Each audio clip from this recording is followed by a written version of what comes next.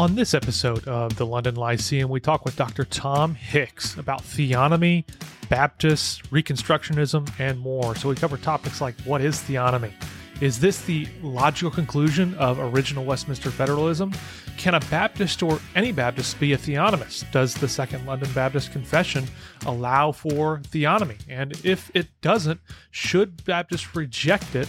And is it something that could potentially serve as a threat to churches, particularly Baptist ones, and much, much more? As always, if you have thoughts about the episode or ideas or requests for the show in general, you can hit us up, Twitter, Facebook, Instagram, or check us out at our website, thelondonlyceum.com. Now for the only analytic, Baptist, and confessional podcast on the planet. We think this one's going to get you thinking. Well, I'd like to welcome everyone to another episode of the London Lyceum. I'm one of your hosts, Jordan Stefaniak. And I'm your co-host, Brandon Askew. And we're a podcast that's devoted to serious thinking for a serious church. And in thinking, we don't want to just think in the abstract, we want to think well. So we've endeavored to create an intellectual culture, or to cultivate one, that is full of charity, curiosity, critical thinking, and especially cheerful confessionalism. And today, for this episode, I'm really looking forward to it. I'm excited, partly because me and Brandon really haven't recorded any episodes for what feels like 6 months. So this is like, if you wanted to think in, I guess, ways of what is it? They do the seasons. Like there's a season 1, season 2, season 3, season 4.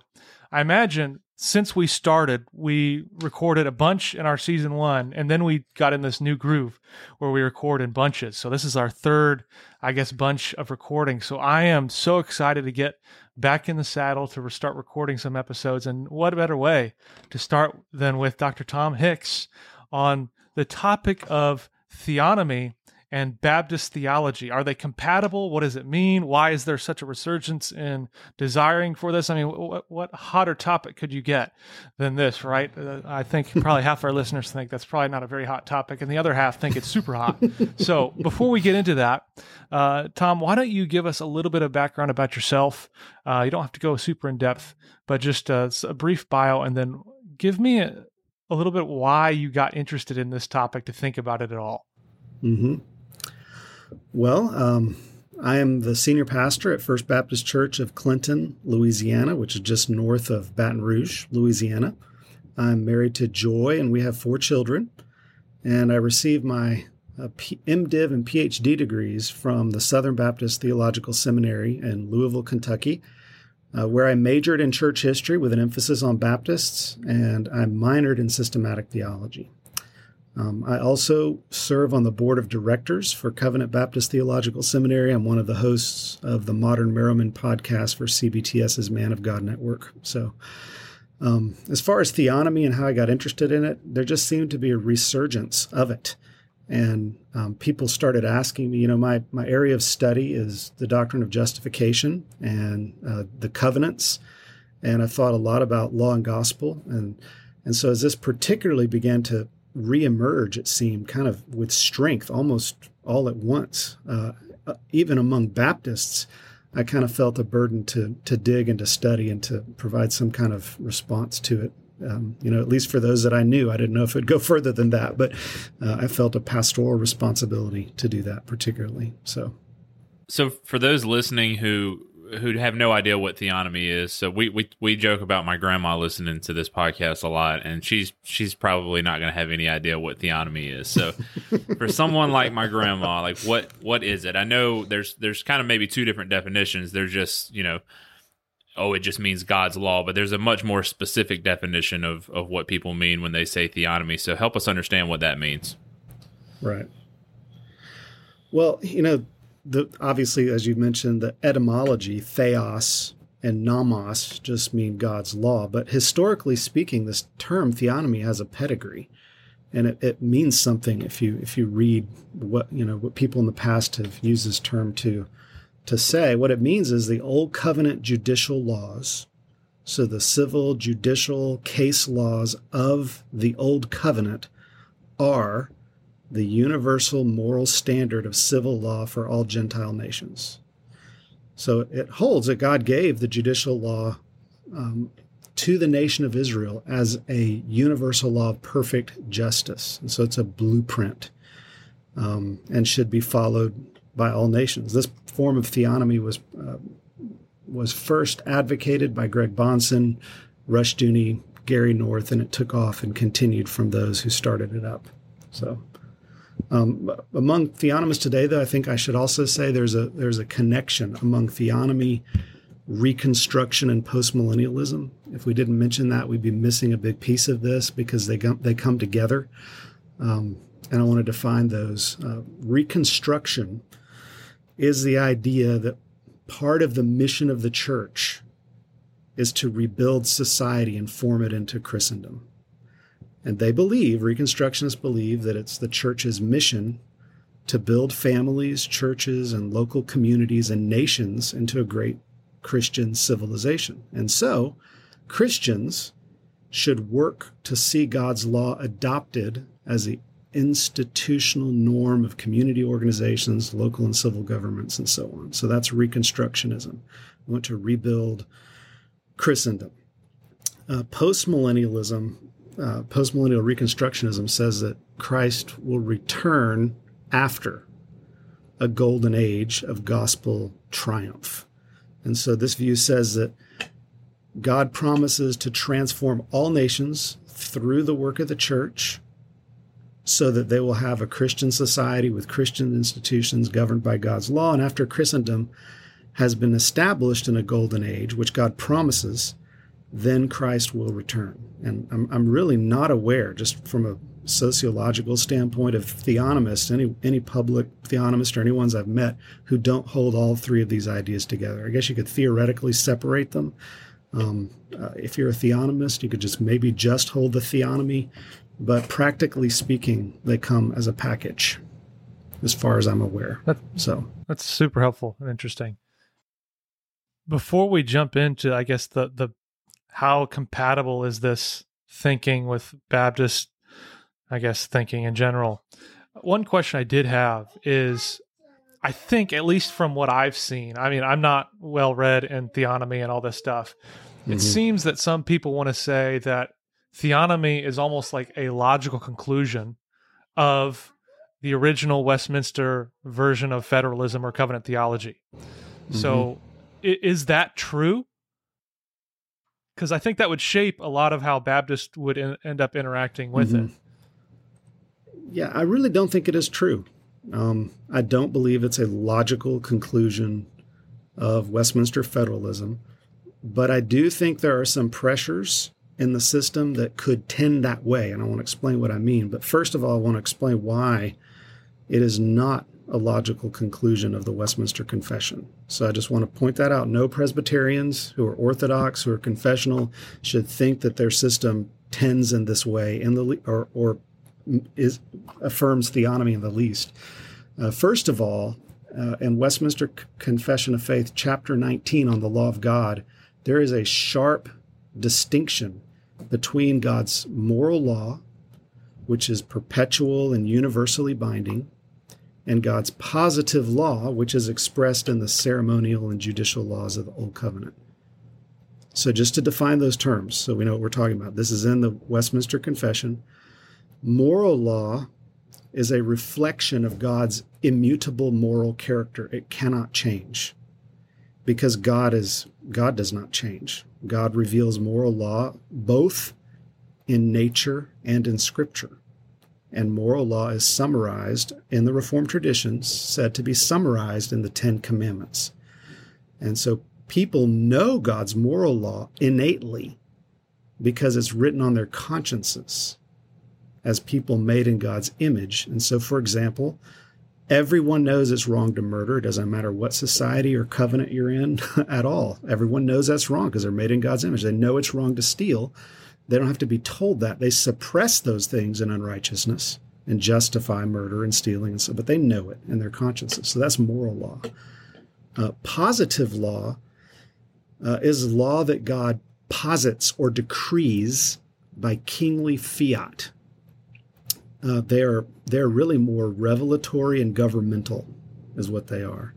And they're tied to the covenants in which they're given. So people would never know that they should obey a positive law unless it was revealed in a covenant. You just wouldn't know it. For example, Abraham would never have known that he needed to be circumcised unless God commanded him to be circumcised in the Abrahamic covenant of circumcision.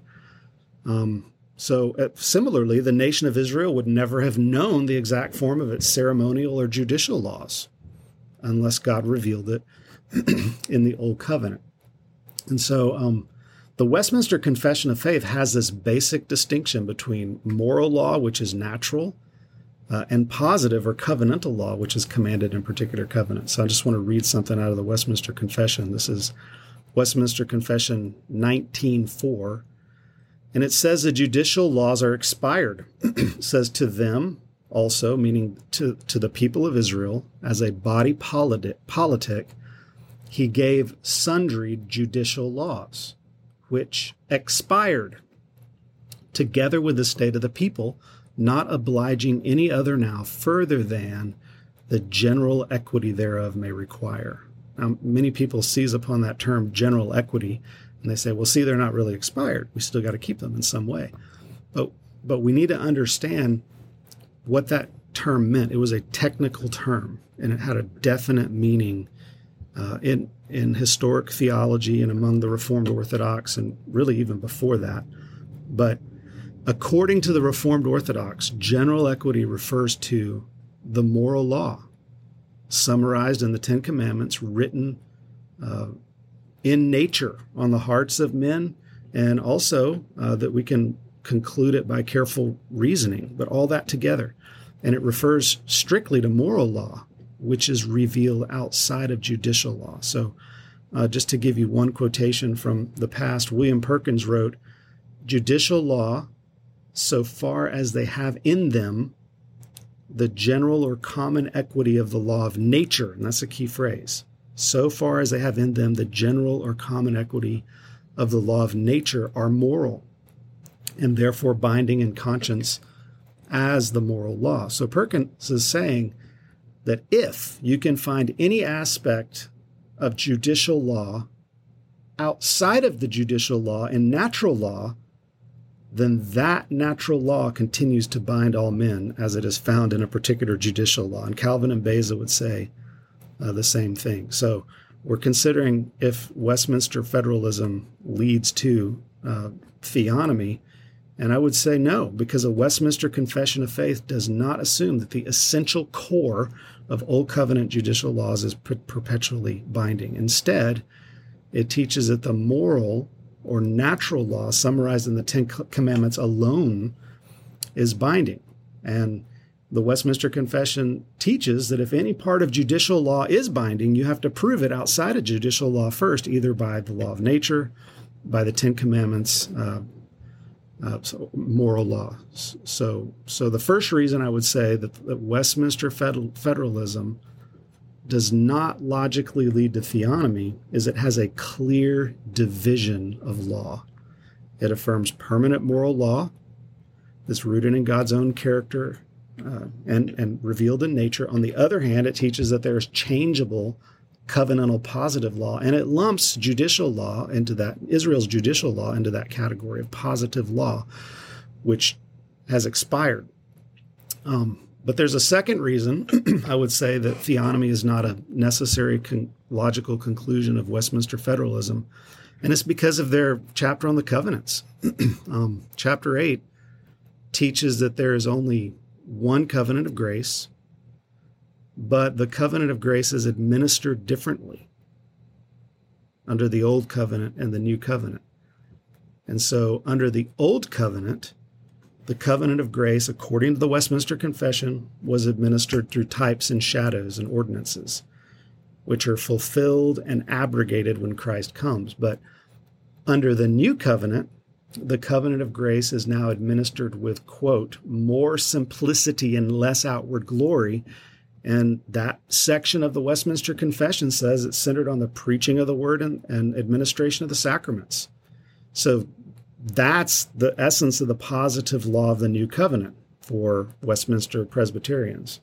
So I don't think it logically leads there, but as a Baptist, I would still say that there are theological pressures in the system of Westminster federalism that could lead someone to adopt theonomy. So here's where I would show that. The final sentence of Westminster Confession 8:6 says this: There are not, therefore, two covenants of grace, differing in substance, but one and the same under various dispensations.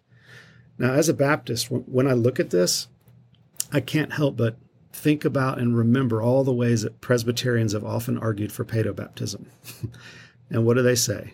They say that the covenant of grace is the same in substance, but similar in administration. That's really key, that the covenant of grace has the same substance and God administers it similarly throughout all time. And so they argue that the sign of the covenant of grace was given to the children of the covenant in the old covenant. Therefore, since the covenant of grace is similarly administered, then the sign of the covenant of grace should also be given to the children of the new covenant. So circumcision was a sign of the old covenant, baptism is a sign of the new covenant. Therefore, in the new covenant, the children of believers should be baptized because the covenant of grace has the same substance and is administered similarly in both Old and New Testaments. And this is a very standard line of debate from Presbyterians with Baptists. And I really don't see why that kind of theological reasoning couldn't be used to justify theonomy. And this, the argument could go something like this. If the covenant of grace is similarly administered, then we should expect the laws of the Old Testament to continue into the time of the New Testament unless they're expressly repealed. So theonomists could argue that the New Testament would have to explicitly abrogate a judicial law before we have the right to conclude we shouldn't impose that judicial law under the New Testament administration of the covenant of grace. After all, it's all one covenant. So it seems to me that the same arguments used to establish infant baptism could be employed to establish theonomy. That having been said, the Westminster Confession of Faith expressly rejects theonomy, and it is not orthodox and it is not confessional. So that's how helpful. I think of that. So before we switch gears to talking about Baptists and their relationship to theonomy and how it's becoming kind of a growing movement, I want to go back to something you said. You said that theonomists, they sometimes they'll pitch the nation of Israel and its judicial system as a system of perfect justice, and it's a blueprint, that should be repeated throughout civil governments today. And so they may say something like, well, does God get to determine what a perfectly just society looks like? And then when you say yes, they may say, well, who are we to think that we can improve on what God did in the nation of Israel and their system of justice? So I wonder, what would be the way that you think we should, because that has a certain rhetorical force to it, that when you first hear it, So what would you say is the best way to respond to that? Is there something else going on in the reason? Yes. Multiple reasons that God gave Israel's law that gets lost in the way that they're presenting it? What's the best way to combat that? Yeah. Well, it has to do with what is the purpose of Israel's judicial law. And I'm really not coming at this as a Baptist. You can go back to pre-Reformation and Reformation time periods and see the kinds of argument I'm about to make. But they would have, over and against theonomy's assertions that you've repeated there was a recognition in historical theology that the judicial law was God's administration of a people through a covenant for a particular reason at a particular time, and it was even called in classical theology human law. It wasn't even called God's law. There was a category for divine law, but that was viewed as the Ten Commandments revealed in Scripture, moral law revealed in Scripture. But human law is law that is about governing a people and for their particular times and circumstances. And there's plenty of examples of this. The judicial law of Israel, for example, permits polygamy. It never says it's advisable, never encourages it, it never sanctions it, it regulates it. And so why would God do this? Well, here's a people he's regulating in that way. There are other things about, the penalty for adultery was imposed upon a woman who committed adultery with a married man or a married man with a married woman. But there was no civil penalty for adultery for a married man who committed adultery with an unmarried woman, because it was expected that they would just get married, right? And so these are things that are that you can see are distinct to the culture of the time, where God wasn't actually, he was accommodating somewhat to the culture, not justifying it as, morally right. Nevertheless, a civil law wasn't merely reflective of what was morally right. It was doing a particular thing in a particular time to a particular culture. It also was revelatory of the gospel in types and shadows, and of the law, with the severe penalties, typological of hell. And so the ultimate, though, reason for the civil law, I would suggest the New Testament teaches, is to preserve the line of promise, that God was holding that people together until Christ would emerge from them. So the short answer is the Bible itself doesn't recognize the judicial law of Israel as, quote, God's law. It recognizes the judicial law of Israel as a managerial human law that's perfect. God gave it. He revealed it perfectly for its purposes, but it wasn't ever given as a blueprint for all nations. So the question now, I guess, drilling in a little bit on the Baptist side, I mean, can a Baptist or any Baptist really hold to theonomy? Can they be a theonomist and be a consistent Baptist in any way? And I'm going to assume if Westminster doesn't allow for theonomy, then clearly the Second London doesn't, especially given its, I guess, not super different covenant theology, but it's clarified covenant theology. Yeah, I mean, you're exactly right. The Second London Confession really argues against, or would fence out theonomy the same way the Westminster Confession would, in essence. So I'll just quote you the Second London, which is phrased a little differently, but says essentially the same thing as the Westminster Confession. And in Second London 19:4, it says, "To them also," meaning to the people of Israel, "he gave sundry judicial laws, which expired together with the state of that people, not obliging any now by virtue of that institution," and then it says, "their general equity only being of moral use." So there you see again, there's insofar as there's any moral law found in judicial law, that's perpetual because it's moral, not because it's judicial. And so that was the historic Baptist view. But for the question whether any Baptist could be a theonomist, we have to define Baptist in terms of historic Baptist identity. A Baptist is not someone who just immerses a professing believer.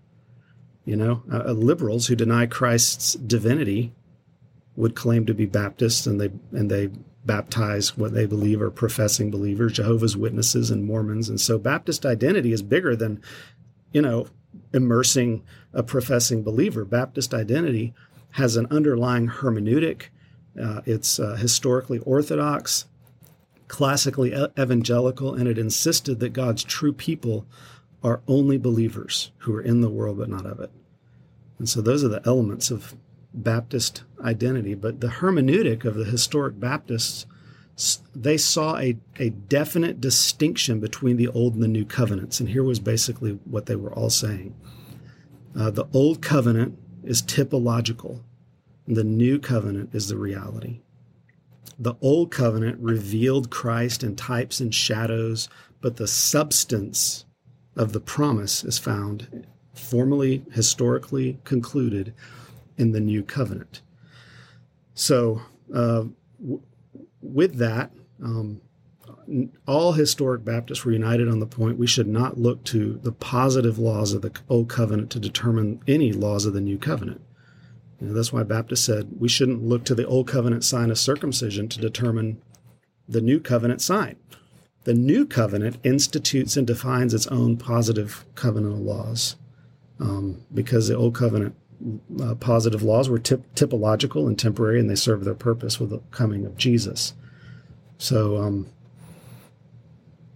yeah, but the mainstream historic Baptist position, it had to develop. So not all Baptists agreed on what was the covenant of grace. Originally, there were some who had a very Presbyterian perspective. John Spilsbury was one of those, even though he did see much sharper distinction between Old and New Covenant administrations than the Presbyterians. But what happened ultimately among Baptists, and I think Sam Renahan's book, From Shadow to Substance, proves this. I think categorically it's a great book I recommend getting, and if you want to see the development of that doctrine of the covenant of grace among Baptists. But what they said was this: the Old Covenant did not have a saving substance.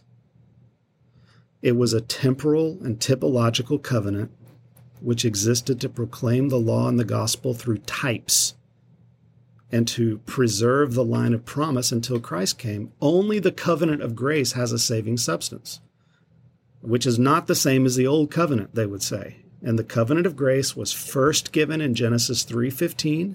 It was further revealed throughout the Bible until it was historically concluded in the New Covenant, which is the fullest expression of the covenant of grace to date. That became the dominant Baptist view. So, to sum up, a Baptist identity was historically rooted in a certain hermeneutic. They believed that the Old Covenant and the New Covenant were related as type and antitype. And the Old Covenant was temporary and shadowy, and it was fulfilled in Christ. Therefore, we should look to the New Covenant to institute New Covenant positive law. We shouldn't resurrect the Old Covenant shadow. That's what they would say. Mm-hmm. Man, I'm just thinking, like, I know you're not a sociologist, and so you can't probably answer this question totally, but what is it that's drawing Baptists to theonomy then? Is it almost seems it's not theonomy, but you mentioned Reconstructionism. Is that the more popular draw, which kind of like leads you through the back door to theonomy? I think theonomists would probably drop theonomy before they drop the Reconstructionism. So they would drop out the Old Covenant judicial law and say, but we still need to rebuild society with God's moral law, at least, and still be Reconstructionist. But, I think it's just a function of, our Christians in our culture feel like they're losing something that they had. Mm-hmm. And there's this sense that we need an answer, a Christian answer to the problems that are going on in society. And theonomy is kind of an already made simple package deal that you can just lay hold of, and this is my answer, So I think that's what it is. I was kind of thinking about this earlier. Yeah, it seems like there's just a search for certainty in a culture that seems to be right before our very eyes, just totally deteriorating in so many different ways, and it seems kind of chaotic. And this is just somewhere that we can grab hold of this, and it's very black and white. It's very cut and dry. I mean, this is what God's law says. This is what a just society should look like, and it removes. No, of course, I think it's, as you've already said, I think there are mistakes being made along the way, but just maybe psychologically, it offers this certainty that we no longer have That's in the right. way that things are looking right now.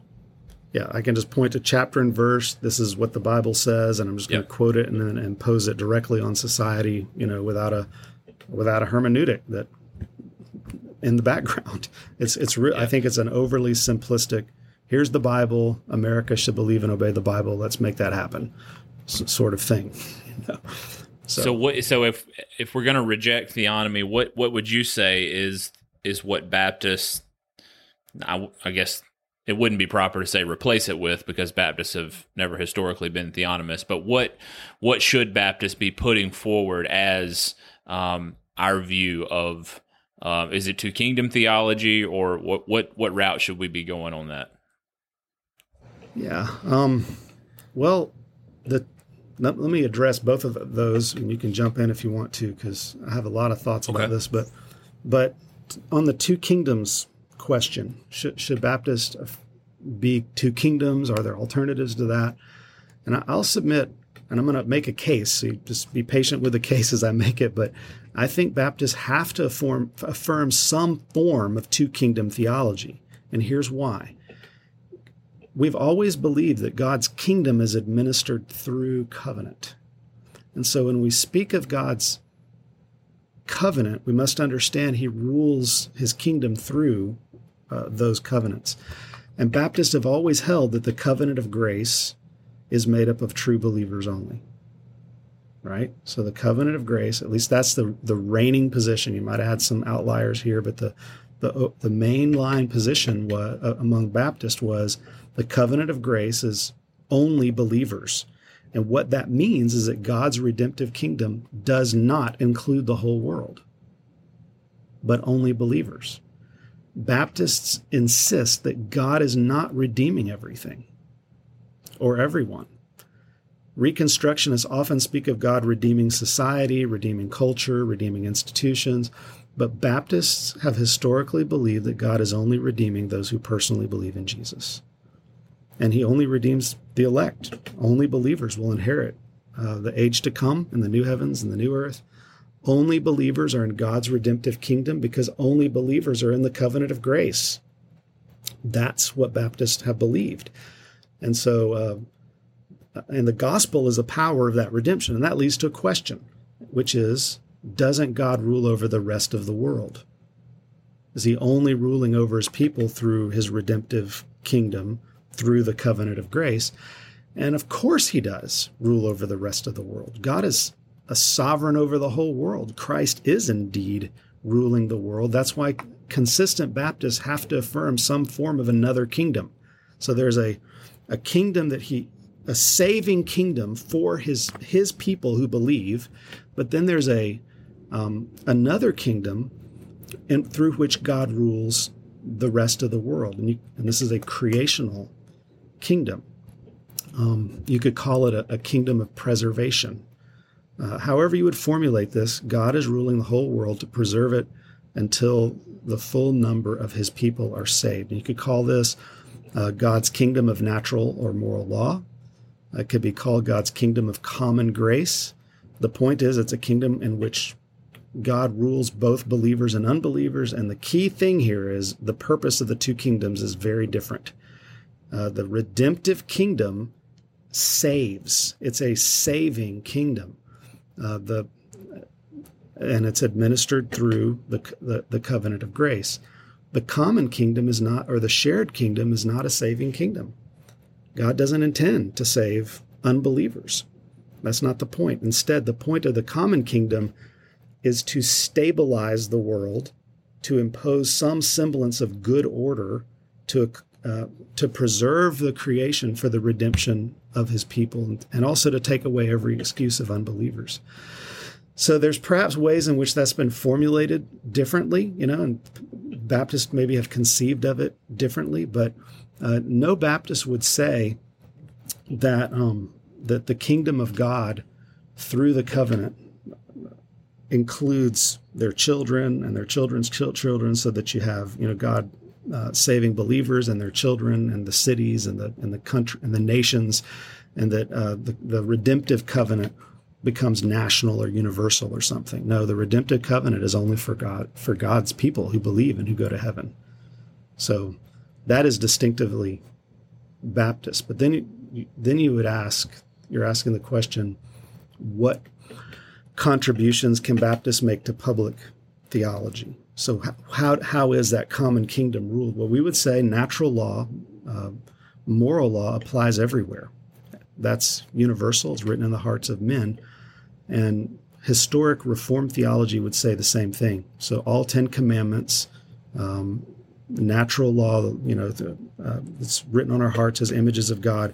All of society is accountable to that and should submit to it. But Baptists have their main contribution in the way they discuss the division of responsibility between the church and the civil government. So Baptists believed that the civil government should punish outward violations of this the second table of the moral law, of civil law. But the government has no authority to enforce orthodoxy or punish heresy. So another way of putting this is that Baptists believe that the state is authorized to use force, use the sword to punish those who harm others physically, outwardly, who cause some bodily, physical, temporal harm to them. But the state has no authority to punish those who violate the first table. of the Ten Commandments or to coerce orthodoxy or worship or anything like that. But Baptists also believed that the church is responsible to preach the law and the gospel to every creature. So we aren't sectarian in that we just huddle up and we're just going to have our own faith all by ourselves. No, Baptists believed in preaching the whole counsel of God far and wide. Baptists also believe that certainly rulers in the government and in all of society ought to trust in Jesus. That civil authorities ought to exercise their power within the boundaries of moral law, and that they should preach and defend the whole counsel of God. But Baptists believe that the church does not have the right to force anyone against their wills to worship or to embrace orthodoxy. Rather, the church relies on the word and the Spirit to advance its cause, and the state doesn't have that authority. So let me read a few quotations if you would let me. But back in 2014, Ronald Baines had a great article in the Journal for the Institute of Reformed Baptist Studies where he shows what historic Baptists believed about the separation of the two kingdoms. And he explains that a key New Testament passage that defined the Baptist understanding of the separation of church and state was John 18:36, where it says, Jesus answered, "My kingdom is not of this world.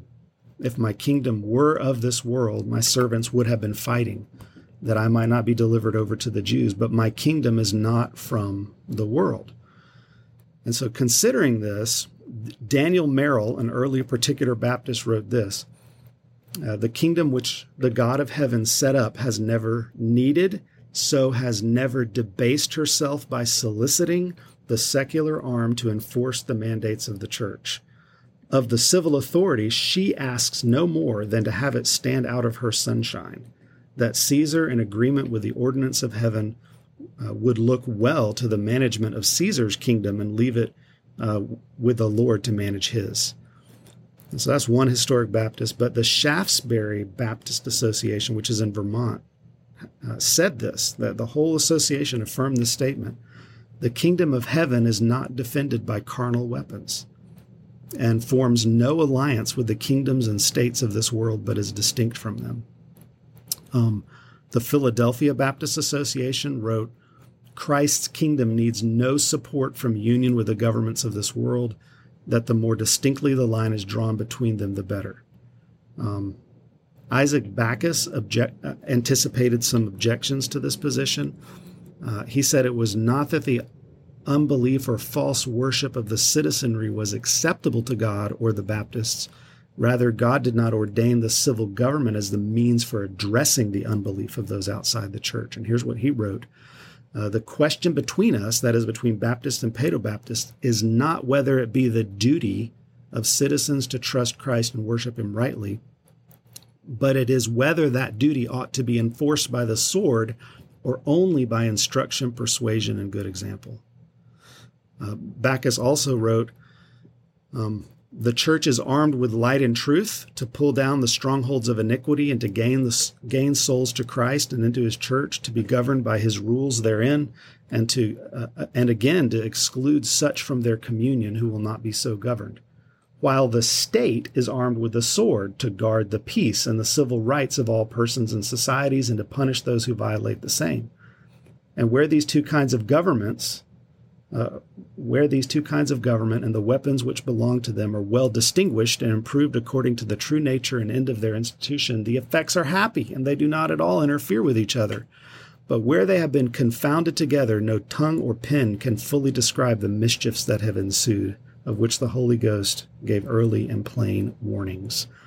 And that's representative of historic Baptist thinking on public theology. One question I guess I have related just to theonomy in general. I think all three of us would say theonomy's a no-go.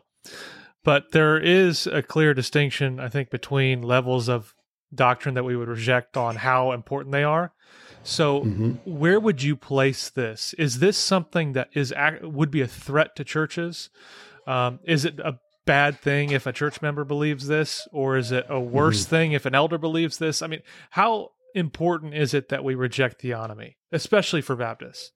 Well, I do believe that theonomy is a threat to churches, and not just Baptist churches, but all of them. But I would say that certainly a Christian can be a theonomist. I think that there's inconsistencies with the gospel if you're a theonomist, and yet thank the Lord that He saves inconsistent people. But I do think theonomy is a threat, and that's partly it's for two reasons. One is that theonomy tends to resurrect the entire system of the Old Covenant.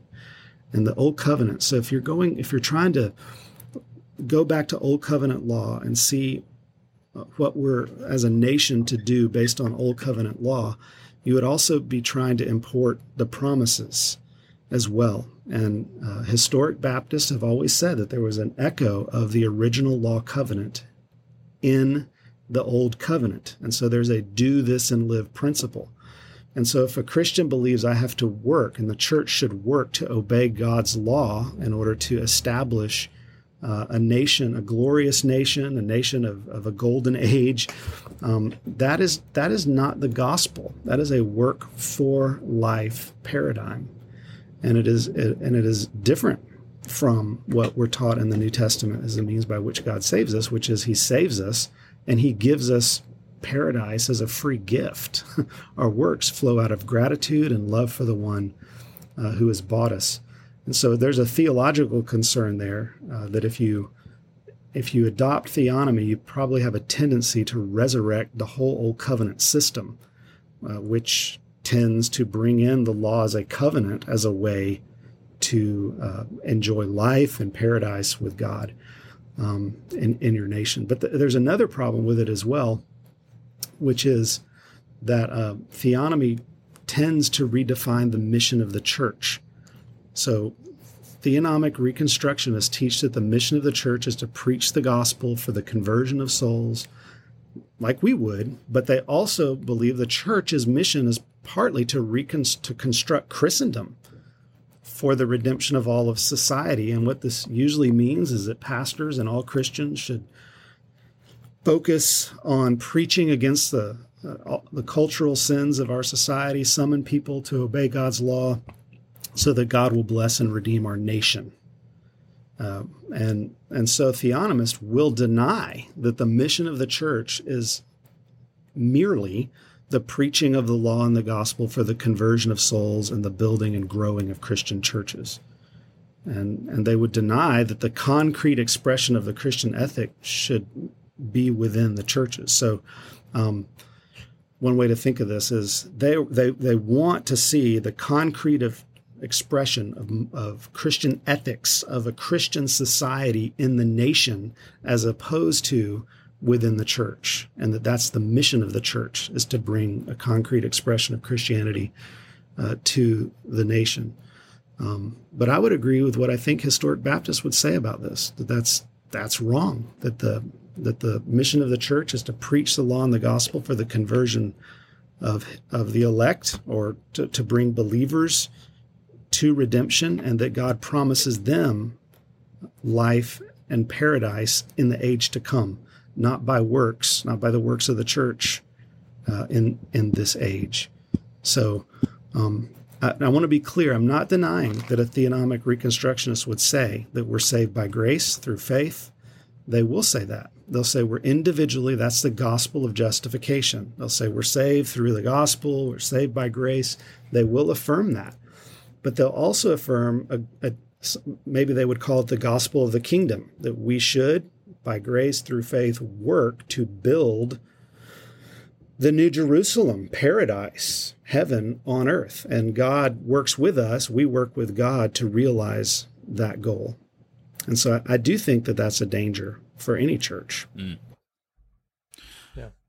Since this is such a relevant topic to our current moment, you've already mentioned a number of different resources, Renahan's book and the quotes from Bacchus, and then the Ronald Baines article. But are there any other resources that you would recommend for someone, maybe the person who doesn't know anything about, other than what they've heard here today, anything about theonomy or Reconstructionism or anything, or maybe some more advanced books or articles that the listeners might find relevant to this discussion? we'd love to hear your recommendations. Yeah, well, there probably needs to be more contemporary things written on theonomy today. There's some older resources on theonomy. There was one, and I'm trying to remember all the titles, but there was one put out by Westminster Theological Seminary. It has a term theonomy in it, but it's a collection of essays by scholars from several decades ago. But it's worth getting and looking at and reading that book. For a positive treatment, I would recommend Sam of the Covenants and of the Kingdoms. I'd recommend Sam Renahan's book, The Mystery of Christ on the Covenants. And that doesn't deal directly with theonomy, but it instead kind of sets you on the right path theologically. I think that's also historically Baptist that would avoid theonomy. And as far as any other resources against theonomy that are contemporary, Brandon Adams has some good stuff on his website as well that I would recommend. He has if you go to his resources page, it's not just what he writes, but he has a whole list of resources there that will tap you into all kinds of other things. So I recommend those items. Now, is there one or two works you would say are actually like really the best works for theonomy for those who want to research this more and understand the best arguments for it so they can work through them? Yeah, I mean, anything by Greg Bahnsen is probably the very best. So he wrote, the book by the standard, or by what standard? I can't remember which one it is, but that's an excellent. That's a resource. You can find that. But he has done a good job, I think, of in the classical sense of the term theonomy, correcting some of the other excesses or questions, or answering some of the questions that were raised against earlier iterations of theonomy. Bahnsen did the best job of that, I believe. So. Funny Bahnsen story. My mentor in college, he always used to say that he thought if Greg Bahnsen would have lived longer, if the Lord would have allowed him to, he would have become a Baptist eventually, given his theological positions and direction. Oh yeah. Wow. How fascinating. So I don't know if that's true at all, but I'm sure there's some Greg Bahnsen lover who's listening to this who'd say absolutely not, but just fun fact. Mm-hmm. Cool. Brandon, do you have any other questions? No, I'm good. Cool. Well, Tom, before we let you go, for those who want to follow your work more, I know your primary vocation is pastoring, but I think you also do some popular, you write articles and different things like that from time to time. Is there a place or location they should follow you if they want to keep up with what you're writing on? Yeah, I mean, you can check out my blog, pastortomhicks.com. I'm also a co-host for the Modern Merriman podcast, which I would recommend. But truly, brothers, I'm a pastor, and that my main work goes into shepherding God's people. And so, any sermons on my church website is what receives my greatest labor. So that's great. That's good stuff. So, well, thanks. a ton for talking with us. I think this was really helpful, really enlightening. I think anytime we can get a pastor on here to walk through topics like this, it's really a sweet spot for us. So I really appreciate you taking the time, and I know a lot of our listeners will definitely enjoy this. So thank you, number one. And for those who've been listening, we encourage you to check out Tom's work, check out his stuff, be edified by it, because he's doing it in a way that is both clear, kind, and rigorous, and I think just charitable. There's too few of us who affirm the Second London Confession in kind of public life spheres that I think have the right disposition. And I think Tom is one of those you want to model and emulate and follow. So I commend that. And for those who are just listening to listen, we thank you for tuning in to the only analytic Baptist and confessional podcast on the planet. And we'll talk to you guys soon. Save big on brunch for mom, all in the Kroger app. Get half gallons of delicious Kroger milk for $1.29 each. Then get flavorful Tyson natural boneless chicken breasts for $2.49 a pound, all with your card and a digital coupon. Shop these deals at your local Kroger, less than 5 miles away. Or tap the screen now to download the Kroger app to save big today. Kroger, fresh for everyone. Prices and product availability subject to change. Restrictions apply. See site for details.